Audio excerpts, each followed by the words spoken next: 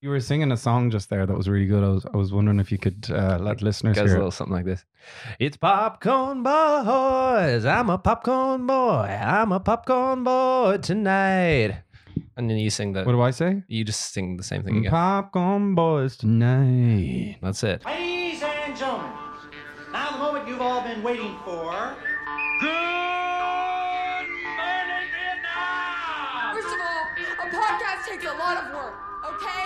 Can we talk about something other than Hollywood for a change? No, I don't go to the movies much. If you've seen one, you've seen them all. So what's your podcast about? The movies. Hello. Hello. If you notice my singing was quite bad, it's because I'm on Killian's tripping. I'm tripping balls. No, I have a bad tooth. My tooth has to get root canaled, which is always a difficult thing to hear because it's basically like, someone, they basically just go, it's end of the road for you, Mr. Tooth. Yeah. There's nothing we can do. No more fillings, no more crowns. This tooth is DED. We got to root out the nerve. Are you quite nervous about it? No, I'm not. I don't get nervous about dentist stuff because I've got such bad teeth. Like my teeth are, I was saying, like they're just like styrofoam. They're very bad. What kind of tooth situations have you had going on before? I've had, when I was in New York, because dentistry is quite expensive, I had an NYU teenager take out one of my teeth for $50, which was cheap. Was that like a back alley operation or was it? Well, it was in NYU, but it was like, I feel like they could have done more to save the tooth, but the guy in charge was like, no, she needs experience taking the tooth out. We'll get her to take out the tooth. Okay. I was like, well, maybe a root canal. I don't mind, maybe, or a crown or something. He's like, she's only been doing this a couple of months. Let's just give her the tooth pull, which is the same essential technology that they've been using for pulling teeth for the last millennia. Well, we have anesthetic now, which they didn't back in the day. That's fair, but I mean, they what do they use? Whiskey and a stick in the mouth. Wait, now or back then? Back then, club them over the head. Yeah, but they didn't see because it was NYU and they didn't cover all that kind of anesthetic and stuff like that. So they actually had to do the club over the head. It was baseball bat over the head. Do you want me to one up you? Yeah. Guess how many teeth I've had removed in my life? How many? 12. Wait, what? What do you? But you're smiling across. No, with a load of it's a bit whites. of a cheat. It's a bit of a cheat. I had 4 wisdom teeth, and then my baby teeth just never fell out. Like a lot of my baby teeth just stayed in. I'm not going. No, literally, they were just clinging on, and then I had to get them all in a kind of a short period of time. When I was like 9 or 10, like way older than I should have been for still having baby teeth. I had to get them all taken out. And then I remember there was... was this like a period of time when you were just really gummy then? Yeah, no, literally. It was like I was an old man. I remember going... Do you remember they had those things that were called like turkey Twizzlers? Yeah. Do you actually... sweets, the red strip? Made of turkey. No, they were like meat things. Oh, no. And they were like little spirals of meat. Yeah, I think I do remember those. Yeah. I remember for my dinner, like trying to eat those one night and like literally just having very few teeth and just trying to... Going on some just turkey. trying to like mash the turkey against the roof of my mouth to kind of make it swallowable. Oh, but yeah, I had to get them all taken out. And then when my big teeth did come in, it was like Quasimodo times. I'd say those little baby teeth though, you could, like the dentist could probably take them out with his hands. Like they're pretty, there was a bit of... you could flick them and they'd fall out. Man, come on. It was tough. I was Do you only a have young lad. dreams? Like, do you have dreams of teeth falling out a lot? Yeah, I think everyone does. Do I you? have that. That's when you're nervous. I get a lot. But the thing about me is that my teeth do fall out, so it's kind of like it could actually be a real thing. Yeah. But anyway, I'm a bit wobbly today because they gave me some pain meds that are quite strong, but really good. But for me, because I'm not in that much pain, but my brain is not working at all. Killian's been doing a lot of like starting a sentence and then just kind of trailing off into silence. So we'll see how this podcast. It's a bit of an experimental podcast. One thing, are you kind of happy in a way? Like yesterday, like did you feel a bit like? Because we were supposed to record the podcast yesterday and Killian had to text me and say, I can't record the podcast because I have a sore tooth. And I was like, man. Yeah. Come on. No, I wasn't. I was in, yesterday was so painful that Really? I actually didn't care about Me. you at all. That's it was fine. It was that painful, which is a kind of a nice release when when your excuse is genuine, you don't actually like. I was in searing pain. I actually couldn't even move. I actually felt like getting sick and stuff, and so I didn't care. And I remember messaging you and going like, "Hey, like I can't do this. Sorry." And you were like, "What about tomorrow?" And I was just like, "Oh no, I don't care. I'm really sore right now. I don't care." But yeah, it is good when it's backed up by science and like scientifically, I couldn't show up. You got the doctor's note, like. And they gave me antibiotics, and they are. I went to the pharmacist. I got the antibiotics and the painkillers, and I was walking down and I looked at the little tub and it says insert rectally. Well, how has that been going for you? Well, I haven't done it yet, but she did ask me. I feel like that's something that they should discuss with you beforehand or whatever. No one said anything to me. I don't really. I've never had those things, but you would expect them to let you know in advance. So what she said was, she said in the thing, "Are you cool with pills?" And like I was like, I thought she meant. I didn't realize what she was asking me was actually like, "Do you like butt stuff?" Like, are you into ass stuff? Yeah. Well, anyway, she like said, are you okay with pills? And I was like, yeah, I'm all good with pills. Like I can take them. I thought she meant down the mouth. I didn't know what she meant. Up the butt. What's the benefit of that? It just goes straight into the colon. Well, I mean, it is a thing people do with other things. Like, it's I think it's the fastest access point. This is sordid. This is stuff. a movie. This is the number one movie, film and TV podcast in the country. Oh, it is. Yeah. Well, it was. Killian's a bit of a fake newser on this. I'm kind of calling him out a bit. But listen, let's just go with your side of the story. Okay. Yeah. We want to thank everyone who listened to Popcorn Boys over the last while, because it was, for a brief moment, the number one film and TV podcast in the country. And that's what it is now forevermore. Who were the people who we pipped at the post? Do you know? Like the people we beat? We were ahead of Kermode and Mayo, those chumps anyway, so that was good. Kermode and Mayo, fuck them. Who listens to that rubbish anyway? But I don't know, there was all these other BBC fucking things. Yeah. But what our new campaign is, keep us at number one. Glanbia, fucking buy Irish, Fáilte Ireland, buy local. If you've ever seen a movie, you got to go out there and tell your friends to support local. And I was really disgusted to see that there were some British podcasts that were ahead of us in the Irish charts. I thought, I really thought that was really to think of what people did in 1916. People died for Ireland in 1916. Yeah. And then people 100 years and so later, they're listening to British podcasts ahead of a good Irish podcast. Good homegrown pod. Yeah, I thought it was really disrespectful to Padraig Pearse and James Connolly, all those people who died for Ireland. So anyway, just spread the message. Yeah. Listen to our podcast if you are a patriot. Yeah. If you're a patriot, listen to the podcast.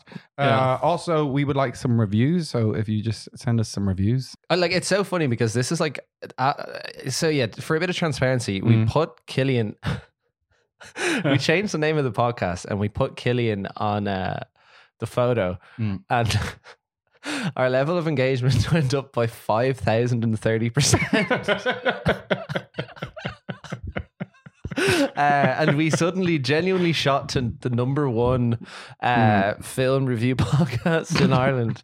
And now we don't really know what to do about it. I'm a bit confused. We're like, I guess review. Could you review us? Yeah. Like it. What do people say? Like and subscribe. I think they like and subscribe, and then they send us a review. And if we get a good review, we'll read it out on the show. If you send a funny enough review, we'll read it out. But it has to be well written and a good review. Yeah, only positive reviews only. Oh yeah, of course. Like if anyone's thinking of listening to this and giving it a bad review, like obviously like put that in the bin. No one wants to hear from you. Stick and also, that. What's with your taste? Like you have really bad taste as well. Yeah. You sound like a bit of a shit person, to be honest. Take that review and do what Killian's going to do with his fucking antibiotics. Anyway, on to the films that we've watched.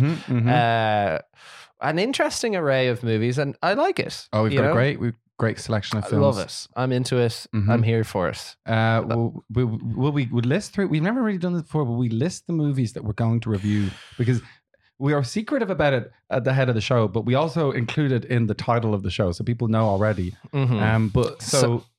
Okay, stay locked, guys, because today we're going to be reviewing Black Panther: Wakanda Forever, Barbarian, All Quiet on the Western Front, and Decision to Leave. You're not going to want to miss a second of it. So we're going to get started now with Black Panther. Killian, take it away. Well, before Black Panther, can I just mention a film called Lyra? And it's a film about Lyra McKee, who is the journalist from Belfast who got shot, I think, back in 2018.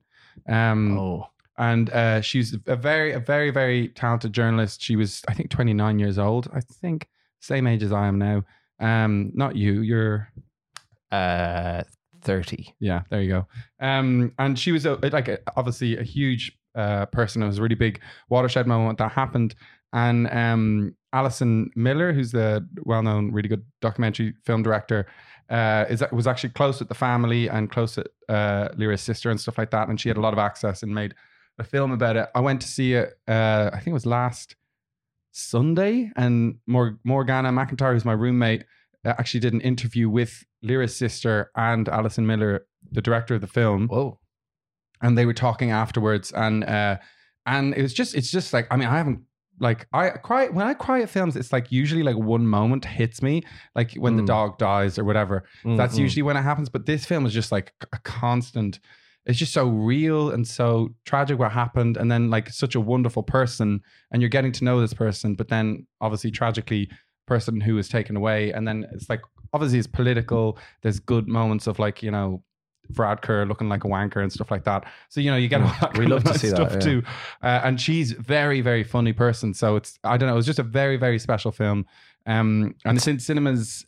I think it's in cinemas around Dublin at the moment. I think in Arklow and Dundalk as well. But like, if you just put it into your Google or whatever and write LYRA, you'll find it, and it's very well worth watching. It's a really special film. Sounds quite heavy.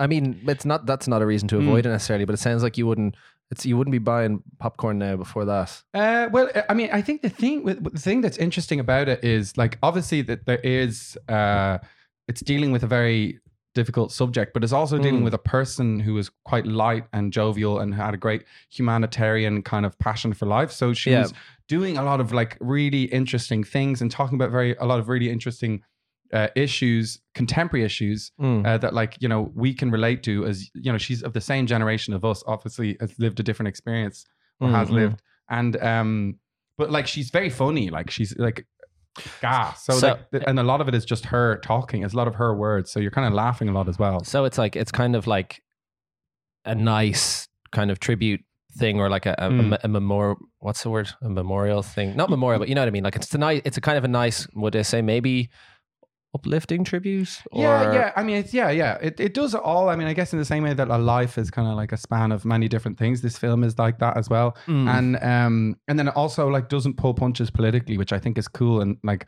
a good you know, tribute to someone who in their own right was like a truth-seeking storyteller. This film also kind of does that as well. So I think it's a really good film. So very much recommend seeing it. It's around the country at the moment. Actually, just segueing from that, I don't know, have you seen the ad for that new film starring Paul Mescal and the little girl, After Sun? You were just talking about crying during a movie. Yeah. And I watched the trailer for that and I was like, oh my God. The trailer made me be like, oh fuck. Like, what's the name of the co-star? I don't know. That film looks like something that would set me off so bad. It's exactly the kind of thing that all they need is a small like dog in it that dies. Yeah. Oh, it looks so. Apparently, it's a beautiful film, as people say. But is it out yet? When people say it's a beautiful film, that usually means it's the fucking saddest thing ever. Yeah, like, it's like code for that. But yeah, I saw it. One of my friends texted me the other day and said it was a beautiful film. It does look really beautiful, but something that did take it down in my estimation was there was a little PR kind of thing where it's Paul Mescal gives Frankie Corio, his American co-star, Irish treats for the first time. And so he's giving her like he's giving her a bag of Tato, and he's giving her some, like, I don't know, like some fig rolls or whatever, that kind of stuff. Like it's so like Irish treats are just American treats. Like when you see that shit, like Ireland is the most American country in Europe. Like we have all the same stuff, like basically, and like that all those websites where it's like fig rolls, they just call them fucking fig Newtons over there. They have the same things. Or like cheese. To be fair, they don't have cheese and onion, but they've sicker stuff. Ranch is basically a kind of a fucking sick interpretation of cheese and onion, anyway. But, ranch, ranch is like the American cheese and onion. Yeah. Anyway, sorry. But no, that took it down in my estimation because the film looked very artful and everything. And I was like, well, they got to sell a picture, I guess. But it just looked real like, oh, I mean, what can I say? I do the most obscenely like in your face ads on my Instagram. So I can't really talk. I think your ads are very tasteful, Killian. Oh, thank you so much. Thank you. And this episode is brought to you by Whelan's Live. Yeah, it's brought to you by anal suppositories and how to insert them. I was surprised the way you inserted the anal suppository thing, you kind of just said it. It wasn't an anecdote or anything. You're kind of just like, I got anal suppositories. Yeah. Should I have said it in a... It's kind of something that you'd kind of make into a bid or something, but you kind of just dropped it in. Anyway, so we're going to review Black Panther Wakanda Forever. And Killian went to see that recently, and here we go. This is what he thought of it. Hey, so just went to see the Black Panther film, Black Panther Wakanda Forever. Went to see it at a premiere. I know you weren't invited, and neither was I invited. And Michael Fry actually had a spare ticket, and he messaged me last minute, and it was in the Point Cinema, the Odeon and the Point. And let me tell you, man, the premieres we get invited to, which are amazing, and we would be very grateful to be invited to more of them, the premieres we get invited to are not as good as the premieres that he gets invited to. This was like, there was a DJ playing, and there was like black curtains, and people were dressed up in really cool costumes and stuff like that. We need to get invited to those premieres. Anyway, about the movie. Black Panther Wakanda Forever, obviously the sequel to Black Panther with Chadwick Boseman, which was one of the biggest grossing films of all time. I think the only Marvel film to be nominated for Best Picture. A huge critical acclaim, big cultural moment when that film happened. I really liked it. I was kind of excited to see this, even though I'm not a big Marvel fan. It starts with the death of T'Challa, who is Chadwick Boseman's character, and you have Shuri, who is his sister, played by Letitia Wright, I think her name is, and she's grieving, and the mother is grieving, and the whole of Wakanda is grieving for the Black Panther who's died. That kind of that's sort of the narrative of this film, is dealing with the grief of the death of someone, and it's really a film about grief. And those opening moments, it's very clear that the line between Chadwick Boseman's death and the fictional death of T'Challa is very linked, and it's a really emotional way to start the film. And I remember like watching it, I was like, okay, this film has kind of got me. It's really, really emotionally strong at the start. But basically what happens then is this new tribe, there's an underwater tribe, and they're basically fighting them, and the government thinks that all the bad things that the underwater tribe are doing are the Wakandans, so the governments are going after Wakanda, and there's this kind of mix up, and there's all these different narrative arcs, there's all this different stuff happening. Well, that basically indicates the problem that I had with the film. It was that it was way too long, it was way too convoluted, so many different narratives just being thrown out there, loads of different characters, loads of different scenes and sequences, and just everything. It was just too much stuff, and it was the same way that happens with all things when there's too much stuff. You just stop caring, and the film really began to drag. It was way, way, way too long. Could have lost at least an hour. There's like a whole narrative with the CIA and Julia Louis-Dreyfus and Martin Freeman that just could have been cut. There was no point, there was no reason to have it in the film at all. And so the film overall like had maybe a nice narrative arc about grief and dealing with the death of someone close to you and stuff like that, but overall it was just so long, convoluted, and just could have left half the film on the floor. Really, like by the end of it I was like, this film is a bit of a stinker.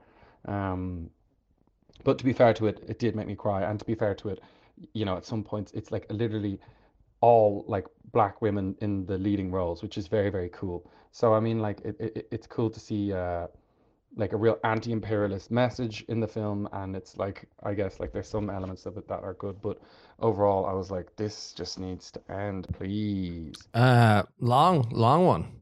Long film, long review. That sounded like a big fucking mess, piece of shit. Yeah, I think what you're listening to there is more the brain of a man whose brain is not fully at operating level. But also the film itself was, I thought, quite bad. And I went to see what the reviews were because I was interested, because I really thought that was quite bad. I watched it with Michael and he was also like, he's a big Marvel guy, and he said, it was really shit. Like, that film was not good. It went on way too long. All the same complaints that I had. And I went online to see it, and it's got like 95 on Rotten Tomatoes. Fucking. And I'm like, what's going on? So I asked our listeners what they thought. Shelley Hike says, so I said, what did you think of Black Panther? Shelley Hike says, nope, Chadwick made the movie. I tend to agree. I think he was a really good central character, but actually the central characters, the main cast, were actually really good in this. It was more the story that was the problem. And then Niall Fjord says, main cast was great. Antagonists, super dumb fish people. I should have just said that. Yeah. I should have just said, so there's these super dumb fish people. So, I mean, our listeners seem to think it was a hunk of junk. There's been a few films that have like experimented in the realm of fish people, and I don't care for it. Well, you're in luck, because Avatar 2 is coming out soon. Oh, fuck me. It's all fish people. Avatars, well, they're not fish people. They're just... No, but the Avatar 2 is about the ones who live That's with the funny. water. Do you know what? When you were describing this movie, I was like, maybe I've seen the trailer for this, but that was Avatar I was thinking of. Yeah. So it's because they're interesting. both equally like CGI fucking world, are they? Yeah. Because I remember watching trailer, because Black Panther 1, I remember seeing, like, hearing people say, oh, it's a Marvel film, but it's actually pretty good. And and the soundtrack was cool, and I was like, fuck, I should watch it. And I remember watching the trailer and being like, this just looks like a big CGI fucking mess. I hate that shit. No, man. it was Black Panther was one of the better films, actually. I quite liked it. The reason I liked it is just because it's not full of references. Like most Marvel films are just, I don't know, it's like an hour and a half of just, here's the guy from the film before.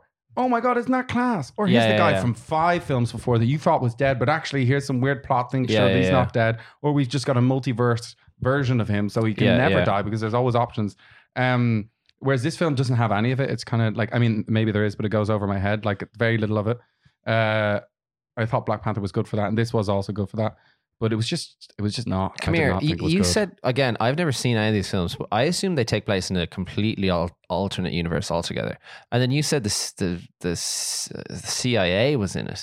So is it taking place in like the real kind of... It's in the Marvel Cinematic Universe. So like they're doing all the stuff they're doing, and like meanwhile Spider-Man's also fucking slinging around New York City. Yeah. All in the same time. All in the same time. That's the whole concept. Yeah. That's why they're always bumping into each other in all these movies. But like, I haven't seen this film, but is there not all crazy shit, like big crazy shit in this movie? I'd say there'd be so many more podcasts in the Marvel Cinematic Universe, because so much shit is happening all the time. Like you would have to, like, the news cycle would be insane. It would be a crazy news cycle, because you're saying so much shit is happening constantly. Yeah, people are saving the world every 3 weeks, maybe even every week. So people's houses are just getting trashed constantly by superheroes and supervillains and stuff like that. I don't care for this movie. Yeah. It doesn't look good. No, I wouldn't go watch it. I won't. Unless you had like a relationship with the film and it meant a lot to you guys. I think it was a real cultural moment when Black Panther did really well. I think it was a big deal, and it meant a lot to a lot of people. And I think it is, if you have a relationship with Chadwick Boseman, they do that quite well. I was like, that was kind of classy, but the rest of it, what is it? You could take it or leave it. Is that a phrase? It's definitely a phrase. You can take it or leave it, But anyway, going from a film that starts with B to another film that starts with B, Barbarian. Mark went to see Barbarian, or what did you want to talk about it first? I went to see Barbarian. I think I do a little intro of what it is at the start of the review. So rather than double up on that, I'm just going to let it roll. So, hello. I just watched Barbarian, a new film by someone, I don't know, like some YouTuber or some guy who's like a comedian or something. I think maybe you told me to watch it. It was all over Letterboxd. I was like, let's give this a go. It seems to be hyped up. I thought it was fucking pretty good. I really liked it. Very fun to watch. Not like, it's not going to win Best Picture or anything, but it was real good. The premise, it sets up like you kind of are like, I know where this is going. Where at the start, like, it's like a girl goes to an Airbnb in the middle of seemingly like in the middle of the night in Detroit, like in real kind of rundown area of Detroit. And when she gets there, there's already a guy staying there, and he's like, what the hell? She's like, oh, I booked this place on Airbnb. And then he's like, oh, so did I. Or he booked it on some other website. And then they're like, what the fuck? And they try and call the person who owns it, but they won't answer. And it's the middle of the night and it's lashing rain. So then the guy is like, listen, you can stay here if you want instead. Not instead, but you know what I mean? And she's like, Grant. So then she stays over, and then you're like, where's this going to go? You know, because the guy's he's kind of weird. He's just awkward, but he's kind of a weirdo. But yeah, I don't know. So that's kind of the setup to it. And the way the story went was not what I expected. I kind of assumed the guy would just be a sicko and he'd do some sick shit. But, well, maybe he does.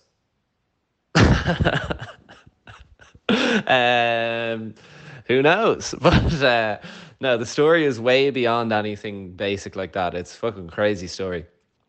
A few things I would say that are kind of annoying about it. There were a couple of times where, and I know this, you kind of have to suspend these kind of thoughts with horror films, but like there were a couple of times where I was like, why didn't she just do this? Why didn't she just blah blah blah? Why didn't she just, you know what I mean? Like when the Airbnb thing fucks up, like just contact Airbnb customer service. It's a very good customer service. I've used it. They sort you out right away. Why didn't she do that? Like she tried to call the owner of the apartment once, and then she was like, I'm stuck here. And like, it's 2022. You can go stay somewhere else.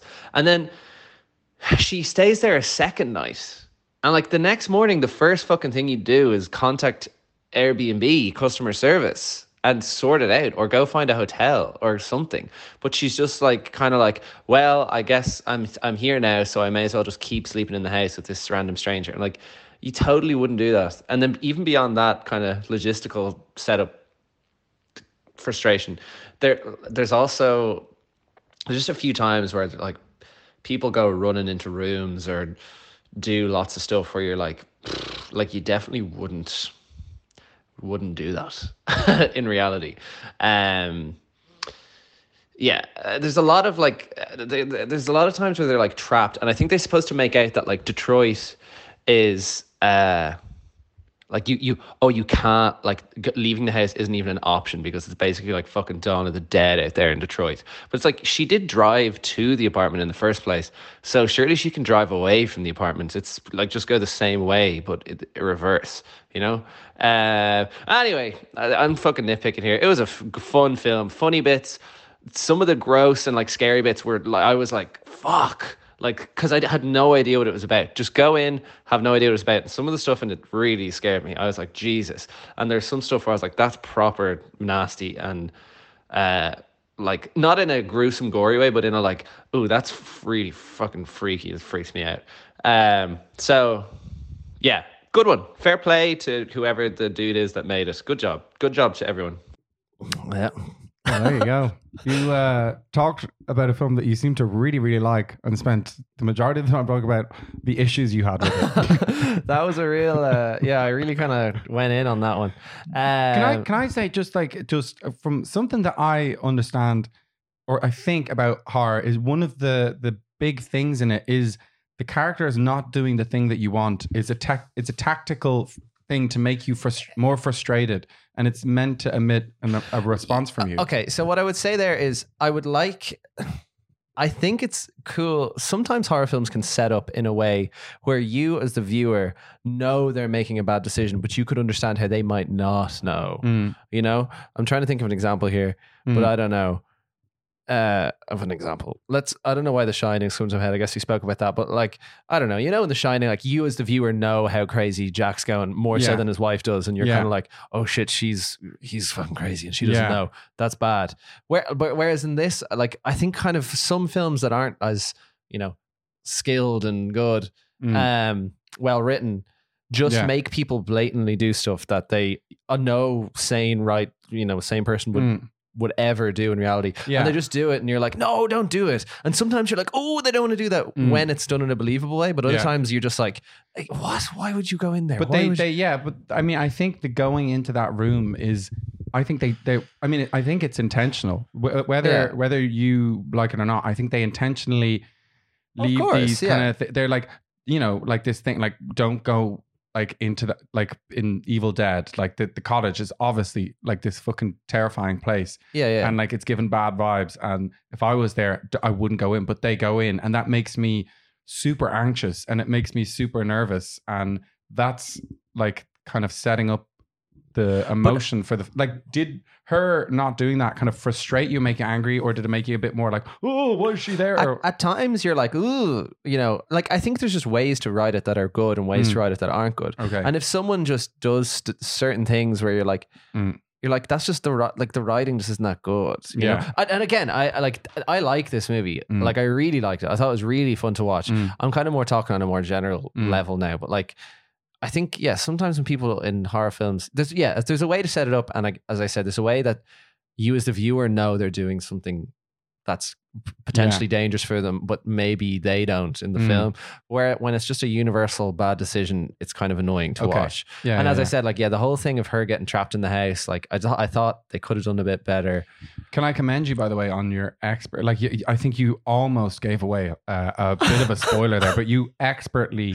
Thank you so much. That was very, very, very deftly done. Thank you. And another thing I just wanted to ask, like, what is, like, tell me more about Airbnb customer services, because they sound like you are a real fan. Yeah. Do you remember when? What do you know? I know what you're talking about, but I mean, it was very cool what they did. This podcast is brought to you by Airbnb. No, I moved to France and then I moved into an apartment, and the apartment was a shithole, and I rented it off Airbnb, and it was really bad. And then one day we went out and came back, and I think the door swelled up and we couldn't get in the door anymore. And then it was really bad. And then the person on the phone wouldn't come and help us, and she made us do all this stuff. And then, is this story really? No, it's good. It's a good story because the end is cool. Then, wait, what even is the end? Basically, they gave you an entirely new. They gave us a new apartment, and they gave us a big discount on a new massive apartment. Discount. It was the coolest apartment ever. It was like in this beautiful area. At this, my landlord was a DJ, and one night he was doing a boiler room, and he invited us to his boiler room, and I was like, my landlord's a fucking DJ. Yeah, his landlord was a DJ. It was like the ceiling, so you had like the rounding of the ceiling. Yeah, and that was like sick. That. Yeah, and, so basically, I got fucked over by someone at Airbnb, and to compensate for it, they relatively swiftly got me a new apartment, and the apartment was delish. So maybe that's what this dummy should have done in this film. I just like that you kept going. I mean, she just called Airbnb's customer service, which, by the way, is incredible. That's what you do. Fair dues. This this company that we all agree we are, maybe aren't the best, but their customer service, my God, man, they're good guys. Well, here, let me tell you though. Actually, there is a juicy part to this story. So we came home, and then the key wouldn't work, and we'd just been to IKEA to buy a load of shit for the apartment because we were planning on living there for 4 months, and there's just nothing in it. We had to buy like a bin and stuff. We were fucking chumps playing ourselves, buying all that stuff. Anyway, we bought all that stuff, came back, key wouldn't work, lady wouldn't come and meet us, and then eventually she told us to just call Annie locksmith. She's like, just call Annie 24-hour locksmith and I'll pay for it. So I was like, fine, I will. And then I called one, just the first one, and they came and they fixed the lock. And then they're like, that's going to be $2,000. What? And I was like, I don't have $2,000. And then they were like, what? So then I called the landlady and I was like, yeah, the locksmith's here, but it's $2,000. And she was like, no, it's not. But then she was a sicko, man. And she tried to fucking, she was like, you're threatening me. And I was like, no, I'm not. What? No, I'm not. Because I had her on loudspeaker with Emer, and I was like, no, I'm not. And then she was like, I'm gonna have to talk to someone. She's like, I'm actually a lawyer. When what you've done, and I was like, I've done anything. I've just been fucked over. Jesus. And then I was like, all right, I'm not talking to you anymore. And then she actually did a really funny thing. Where I had messaged her a bunch of times, asking her if she'd meet up with me so I could give the key back. And she obviously just didn't know how technology worked. So she sent a message to Airbnb, but she accidentally sent it in a channel. So I tried to meet up with her to get the key, and she ignored me. And then she sent a message to Airbnb in a group chat that I was also in, and I don't think she realized, saying, I need to report Mark. I have attempted to meet him multiple times to get the key back off him, and he will not respond. And then I responded to her in this chain, being like, hello, I'm also in this chat. And she was like, oh, hello. And I was like, I would be happy to meet you anytime. And she was like, oh yes, please meet me today. Anyway, Airbnb sorted me out. Okay. And that was it. So once again, if you have issues with Airbnb, their customer service in their Paris department is actually quite good. And you know what? The stuff they do for cities is honestly brilliant. Yeah. I mean, you know, why not? But so this movie, What's the bad thing about movies is, the bad thing about cities is that the people who are from there live there. Yeah. I think it's better if you create an environment where the people who are from the city don't live in the city anymore. So it's just a place that... imagine a world of just digital nomads where no one lives anywhere and people just visit different cities. And we all just live in boxes in the countryside. No, you don't live anywhere, man. Oh, you just work from home and you go city to city to city and you go out, and one night you might be in New Orleans drinking a fucking margarita down on fucking, what's that fucking Boulevard Street? Bourbon Street. And then the next night you're fucking doing a hackathon and you're in fucking Mumbai and no one lives anywhere and you're just living the Airbnb dream. That sounds awful. That sounds really, really, really bad. I think, but this movie was good. I like it a lot. Okay. I nitpicked aloud. Don't listen to me. It was good. Okay. It was really fun to watch. It was a horror film, but it was different. It had some interesting stuff in it. It was stiff. It's different. It was different, and Okay. it was good. So yeah, there we go. All right. Well, moving from a horror film to the horrors of World War One.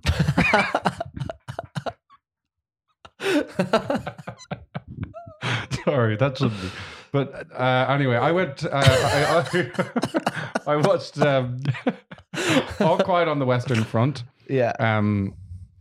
And it's a film on Netflix. I watched it at home, and yeah, this is that was very funny. I like that.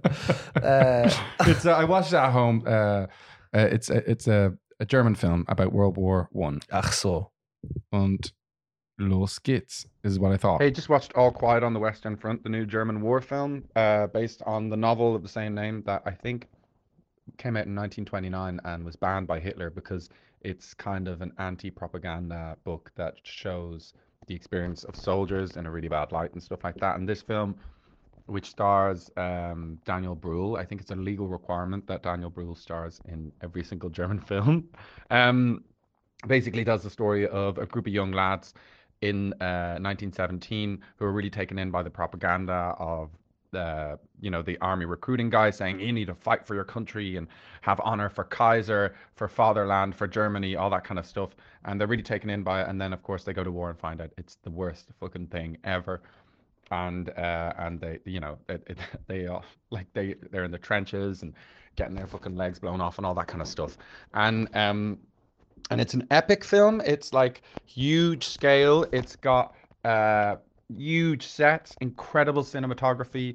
It's got like massive long sequences where you're running along. All this stuff that you have seen before in 1917 and you've seen before in the previous film, All Quiet on the Western Front from 1979. You've seen this stuff before, and you have the asshole, fat pigs, as they call them, the generals in charge who are just sending children off to fight in the trenches and die in the trenches for absolutely nothing. They have it at the end of the film. Like, they met at a certain place in Flanders and they fought for 4 years, and 2 million people died in this place, and the trenches only moved 100 or so meters over the whole time. So it's all about this life waste, all this pointless frivolity of war, while wealthy people who are eating very nice continental breakfasts are actually deciding when to end the war and stuff like that. And it has that whole story of World War One, and it's done very well, and it's really good, and the acting's great, and the cinematography is brilliant, and it's gruesome and it's hard to watch, and it's everything. But I don't know why. I think maybe it's just because I've been presented this war so much, and I feel I'm probably bad for saying it, but I just found myself going, yeah, and obviously these are children getting sent to war and they're dying, but I was kind of like, yeah, I know about that. I've read that book. I've seen that movie. I don't care. I mean, which is awful to say, but I found myself going like, yeah, I know this. I know that they were kids. They were sent to war. The people in charge were assholes. I've seen it so many times. The only things that I'd say were different were that it was incredibly gruesome, like his face and like the way they die, all that kind of stuff, really, really horrible, real sick stuff. And then also the fact that it's from a German perspective. You usually see these war movies from a British or American or French perspective. It was nice to see it from a German perspective as well. But overall, I'd say like great movie, great watch, good for the cinema. But the central messaging of it, you're kind of like 2.5 hours, and you're kind of like, I've seen this movie before several times, and this is maybe one of the better ones. But I don't really care about young people dying 100 years ago. Sorry. Oh man, I don't know. That was I don't know. That was a bit of a spicy statement there at the end. In poppy season. Oh, I don't actually understand what that means. Poppy season is where we wear flowers to remember the dead. I mean, I'm not obviously, like, the people who gave up their lives or whatever, and that was a tragedy, and it was a massive tragedy, and I obviously care about that, but I do maybe have an issue with the kind of rehashing of this story in what is usually to, like, you know, make money or whatever, you know, like I kind of see it again and again, and this like a commodification of and it's not, I'm not saying it's pornographic or anything like that, but it is done, I think, tastefully. But it's just, I have seen this. I mean, it was 1917, and then it was, you know, when was that film didn't even come out that long ago, did it? 1917? No, but it's like, I mean, these kind of war films always, it was like, I mean, I think it was like 3 years ago or something, maybe 4. Oh, yeah. And it was huge. It was or maybe 2. It wasn't that long ago, but it's the same message. It's the same idea. It's I think more tastefully done than 1917. I think that suffered from a little bit of like goodies and baddies, you know, the concept of goodies and baddies, rather than this, I think more accurately is like the guys in charge are wankers, and the people who are, they're just, you know, the kids. war pigs. And actually the thing I didn't mention in this was actually most of the time they look like adults. They look like adults going to war because they have adults in it, and whereas this, they actually look like kids. They look like 17-year-olds. Well, that's what they were, wasn't it? Yeah. And what was so another thing was just, I saw that film, Peter Jackson's film. Did you see that? The one where he like restored the footage. Yeah. I think I reviewed it on this. Peter Jackson's documentary on World War One. This film, what was it called? They Shall Not Grow Old. Yeah. That film, I watched that, and that emotionally hit me so hard because it actually showed the kind of the things that they were talking about, and actually they were joking a lot, and actually obviously there was misery there, and there was horror, but there was also humanity, and people were kind of having a laugh as well and stuff. And I thought it was really, that film like really does it for me, whereas this one, well, I think just missing something. For people who don't know, They Shall Not Grow Old is also made entirely of actual restored footage from World War One. Yeah. Whereas this is all acting. Yeah. So I guess that's also would add to the impactful nature of it too. But I think in They Shall Not Grow Old, which I found really fucked up, was sometimes like they'd encounter people from the other camp or the other side, and they'd actually like kind of get on well and stuff. Like they had actually no reason to be fighting each other at all. It's interesting when you were doing that review at the start, when you were describing it before you kind of started talking about how you don't care about the deaths of young people. I mean, I don't know. I don't know if my message came across correctly. No, I know. I understand. I'm taking the piss. But I was like, you were describing the movie, and I was like, man, what? Why did they make this film? Like what? Do you think we're like, that's it? We can officially say like, don't make any more World War I or II films. No, because but like, this is our recommendation to Hollywood. No, but would you make that recommendation? Maybe there's a place for this, because I mean, I've lived in America, and I know the way they talk about. I've seen the ads for joining the army in the UK, and they're not that dissimilar to what the guys are saying at the start of this film. You know, it's they are always recruiting, young people to, put on a suit and go somewhere and point a gun at someone. It's like a thing that they do. So you think it acts as like an important reminder to people, joining the army is actually kind of bad. Yeah, maybe. That's an interesting perspective that I hadn't considered, and I think that's good. Well, then should they not make movies about even more recent wars and be like, it's still bad? Because I think it's possible to like look back when you think about. I would be more interested in that, especially areas that are like. Did you ever see photos of? You're so used to seeing like World War I and World War II footage in black and white that it literally just seems like a different universe. And then if you see like a very well colored photo that kind of looks modern, you're like, wait, everything was like grass was green and everything like that. Yeah. Like that. It was just like now. It's kind of freaky when you see that stuff. You're like, oh, everything was just like now, but back then. Yeah, that's why They Shall Not Grow Old was so impactful. Yeah. Is that he did that thing where they used this incredible technology that basically old film, you know, the way it looks like they're moving fast all the time. Yeah. They that's because of the frames. They only have a certain amount of frames, so it plays much faster. And what they got was this incredible technology that created frames in between. It's like an AI thing. It was an AI thing that was able to predict what the frames looked like. So when you watch it, it's old footage, but they're moving like regular film that we're used to. So it really just humanizes them, and it's like incredible. So and just to reiterate, obviously, that shows how much I love that movie. It shows I do care about young people dying. Obviously, I just felt the film made me feel like that, I thought was the film made me not empathize with the theme that much. Understood. Okay, Clear. That's am I a bad person? Maybe I'm a bad person. Would you say, right? Yeah. Someone's to say all wars fought in future will either be fought in the modern style or a trench style. Which would you say you would go for? A modern style. Really? Trench style is so bad. Modern style is bad too, though. Modern style is terrible, but there's no civilian casualties in the old style, is there? Well, okay, but World War One was the first war where there were civilian casualties. If we're going back.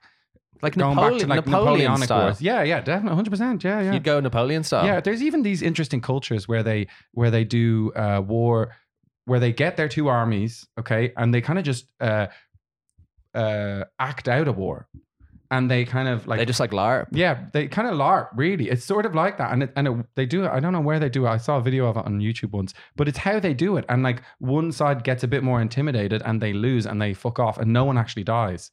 It's interesting how, like, if you think about the fact that, not to get all fucking philosophical on it, but like, you know, World War II style or like modern warfare, you can understand why one country would surrender because they're like, our country's getting proper wrecked here. Yeah. Whereas that didn't really happen before. So the concept of like surrendering seems so different. You know what I mean? But I think it was before nation state existed as a concept as well. So I think it's like that idea of it all was happening around then, like so Napoleon's going to invade Egypt. What's he doing when he gets over there? Is he like, boys, let's go out to a field and fight it out? Or is like, what's he doing? We'll meet you at 3:00 on that hill. Bring a gun because we're going to be shooting. It's something like that, or it's like I don't really know. I guess it's kind of like being challenged to a duel, like you have to accept, kind of thing. Yeah, I guess like if you don't accept, that army's just going to come into the town and lay siege, and then you don't want to have an army outside your town, so you want to meet them somewhere, and then it's like, where do we meet them?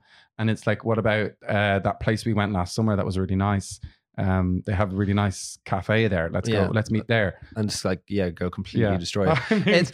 I don't really understand how it all works. I don't understand war very well. But like, I can like modern war is more easy to understand how it works. Some lads drive in and just start wrecking the place, and then maybe or maybe not, people will fight back or surrender eventually. World War II kind of was started all that, didn't it? Well, yeah, it was like civilian because they're bombing cities and killing people. I think I don't really know. I don't feel like. I mean, I know you're the war authority. We're here. two like guys with a podcast. We obviously talk about things that we know nothing about, but this is truly something I feel like I have no expert knowledge on, and I cannot offer any kind of. I kind of like asking you about it though. You're kind of good at offering off the cuff kind of opinions on it. Well, yeah, I actually World War One was the one where there was a lot of civilian casualties. I think it was the first one where they were in the trenches. Where were the civilians? Why were they near the trenches? There was a lot of civilian casualties in the war. There was a lot of bombings and stuff like that. Oh God. And then like people were getting trained up, like, you know, in Germany, like they weren't even getting properly trained up because they were losing the war, and it was just like these like kings and kaisers, and they were just throwing bodies at it, and they didn't care. I guess like if you have a draft, the kind of army casualties are also kind of civilian casualties too, aren't they? They are, yeah. That's the whole difference. idea. The difference between the two is very minimal when you're just drafting people. Anyway, you're listening to Cannonball Boys, and now we're going to move on to our next. What war are we discussing next? Vietnam. I recently read up on the Vietnam War, and this is what I thought of it. We know so little about war. I think we've done a terrible job. I think the only war I know about is the War of the Buttons.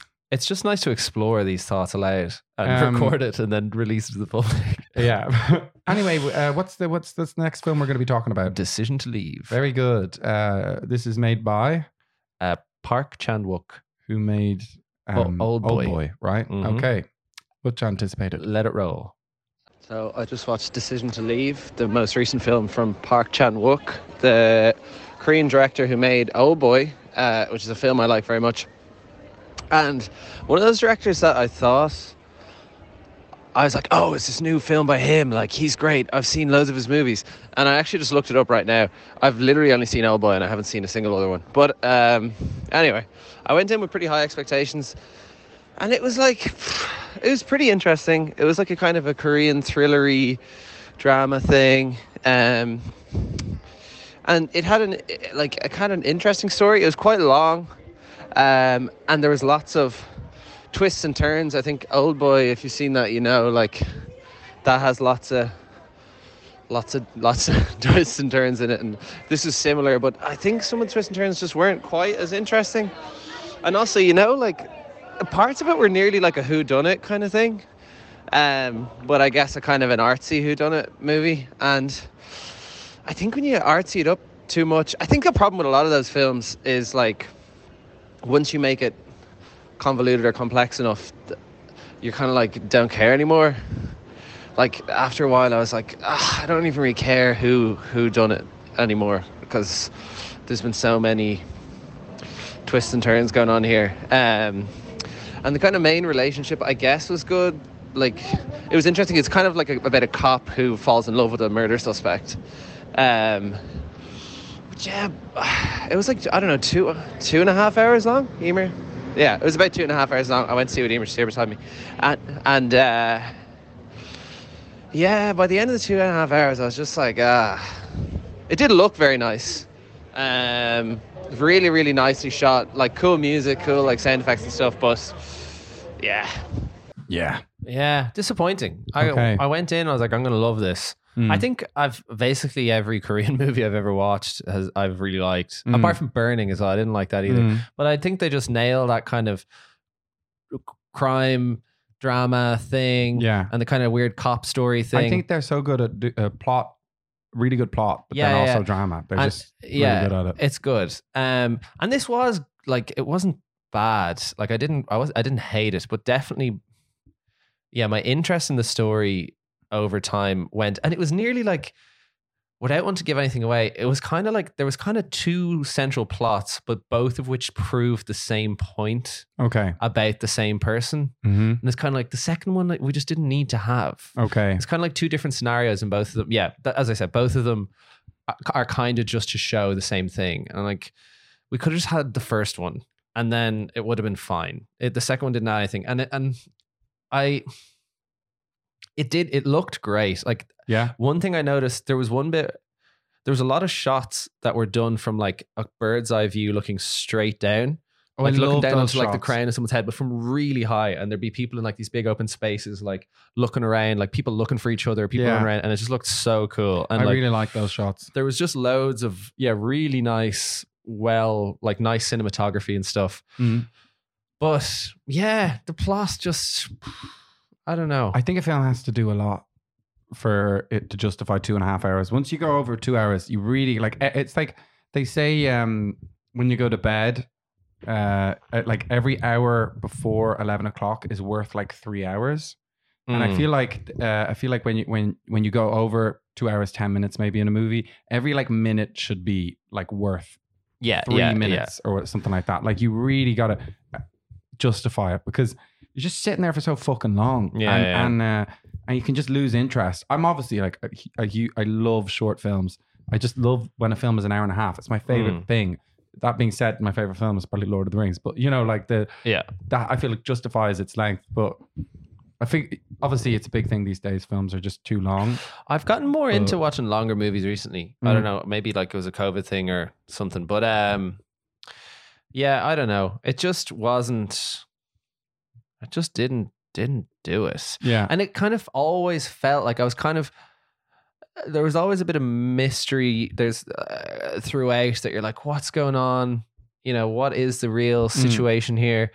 and I was kind of optimistic throughout because I often find in like Old Boy, for example, the way there's a lot of kind of mystery throughout in that, and the way things go in the end, you're like, whoa, crazy. You know, this film's nuts. And then it just never really got me like that. When you found out who done it, were you kind of like, oh, okay? Or were you like, whoa? It kind of went on for so long that when it did reveal in the end, I was like, okay. So he did it, or she did it. Okay. Yeah. No, it's not even really like that. It's too complicated, but it's good. And the whole idea, like, it's an interesting idea that like a man is there's a murder suspect, someone who murdered her husband, and he's interviewing her, and then he actually kind of like becomes kind of fascinated by her, and then they like are they going to have an affair? Okay. Maybe, I don't know. That's kind of an interesting. Is it dynamic. fast paced or is it slow? Kind of Because Old Boy's normal. It's just Old Boy's a normal. lot going on. It's just kind of normal paced. Okay. And actually, no. At the start, it's an action film, right? He kind of does some weird stuff. At the start, it was kind of cutting between scenes for a while so fast that I was like, "What the hell is going on?" Okay. But then it kind of changes. It was like there's some cool shots. Now that I'm thinking about it more, I think a bad sign is I actually haven't thought about it at all since I left the cinema. It's just kind of left my head. I was left with no kind I just kind of left and I was like, "Well, there you go." I'm gonna watch it and Please do. I'll let you know what I thought. Two things next time. Well, whenever I've seen it. Generalizations about first generalization about Korean films. I think they do a really interesting thing where they mix humor, like almost at times slapstick humor, with like incredibly serious stuff all in the same film. Yeah. And I think it's cool that like at one moment you have like really goofy, silly stuff, and then you'll have like incredibly serious or incredibly gory stuff all wrapped up together. And it's kind of like a genre bending thing where you're like, we're going to do a little funny thing now. And now we're going to do something extremely sad. And you're like, fuck, okay. Kind of keeps you on your toes. But then another thing I found watching, like I've been watching a lot of Japanese films and then like a few other films from that part of the world recently. And it's interesting. Sometimes you're like, I've learned that if you're like, oh, I'm really confused, I don't know what's going on. Sometimes they confuse you for a little bit and then reveal later. They unconfuse you later on. Whereas I feel like in American films, it's usually pretty like there comes a stage where you're like, if you're confused, you're like, I'm going to have to pause this and read Wikipedia. Yeah. Because you're like, I should know what's going on. Whereas these movies sometimes like, I have no idea what's going on, but if you learn in time to be like, but I will. I like that. I like that a lot. I think that's really cool. There were definitely bits in this where I was like, I'm totally confused now. And I was like, just wait and you shall learn. Yeah. It's, I'm a fan of that kind of cinema where you got to use your brain. Yeah. Or just have patience with the story and see where you go, see where it takes you. That's a nice message to kind of bring us to a close this week. Have a bit of patience with life. Have a bit of patience with life. You know, it's a long road, and you never know where you're gonna go. That's true. I think Bilbo Baggins said that. Yeah. Bilbo Sake. Well, we want to say thank you all for listening to the show. We're going to start doing interviews with people. We have. Whoa, hold on. Yeah. What the hell? Are you going to a movie with Michael Fry? What do you mean, go to a movie with Michael Fry? Wait, am I not allowed to go to movies without you? You're not going to let it go to premieres without me unless you get my permission. Last minute, he messaged me. He said, hey, last minute. You went to see fucking Wakanda Forever. Yeah. Michael Fry. At the coolest premiere. Fuck you. Why are you doing that? Because he and you did the Tony Cantwell thing the other day. He's my friend. Yeah, because I get invited to things. Not allowed. I get invited to things. That's not... It's part and parcel of the lifestyle I lead, Mark. Man. I put anal and he's trying to get all these interviews going now. So I was like, why don't we interview fucking Michael Fry? Well, why don't we interview we don't need those people. We need them. We're number one. Mark, they won't come onto the podcast if they hear you saying that. Good. Well, who do you want to interview then? I want to interview Conor Ryan from Ireland Yums. Okay, let's interview Conor Ryan from Ireland Yums. Guarantee we interview him. I'd say it'd be a fucking great interview. Next week we will be interviewing the wonderful Michael Fry. And then the week after that, you want to interview Conor Ryan? Of Ireland Yums. And so you have that to look forward to. Like and subscribe, leave a review. What else are we asking to do? Message us your reviews. That if you have a good review, send us an email. It's popcornboyspodcast popcornboyspodcast with a Z at gmail.com. Okay, so popcornboyspodcast at gmail.com with a Z. There's a Z in it. And send us your views. And Wait, if the they're B is at any the end good, of boys. It's not PODCAZT. Yeah. Sorry.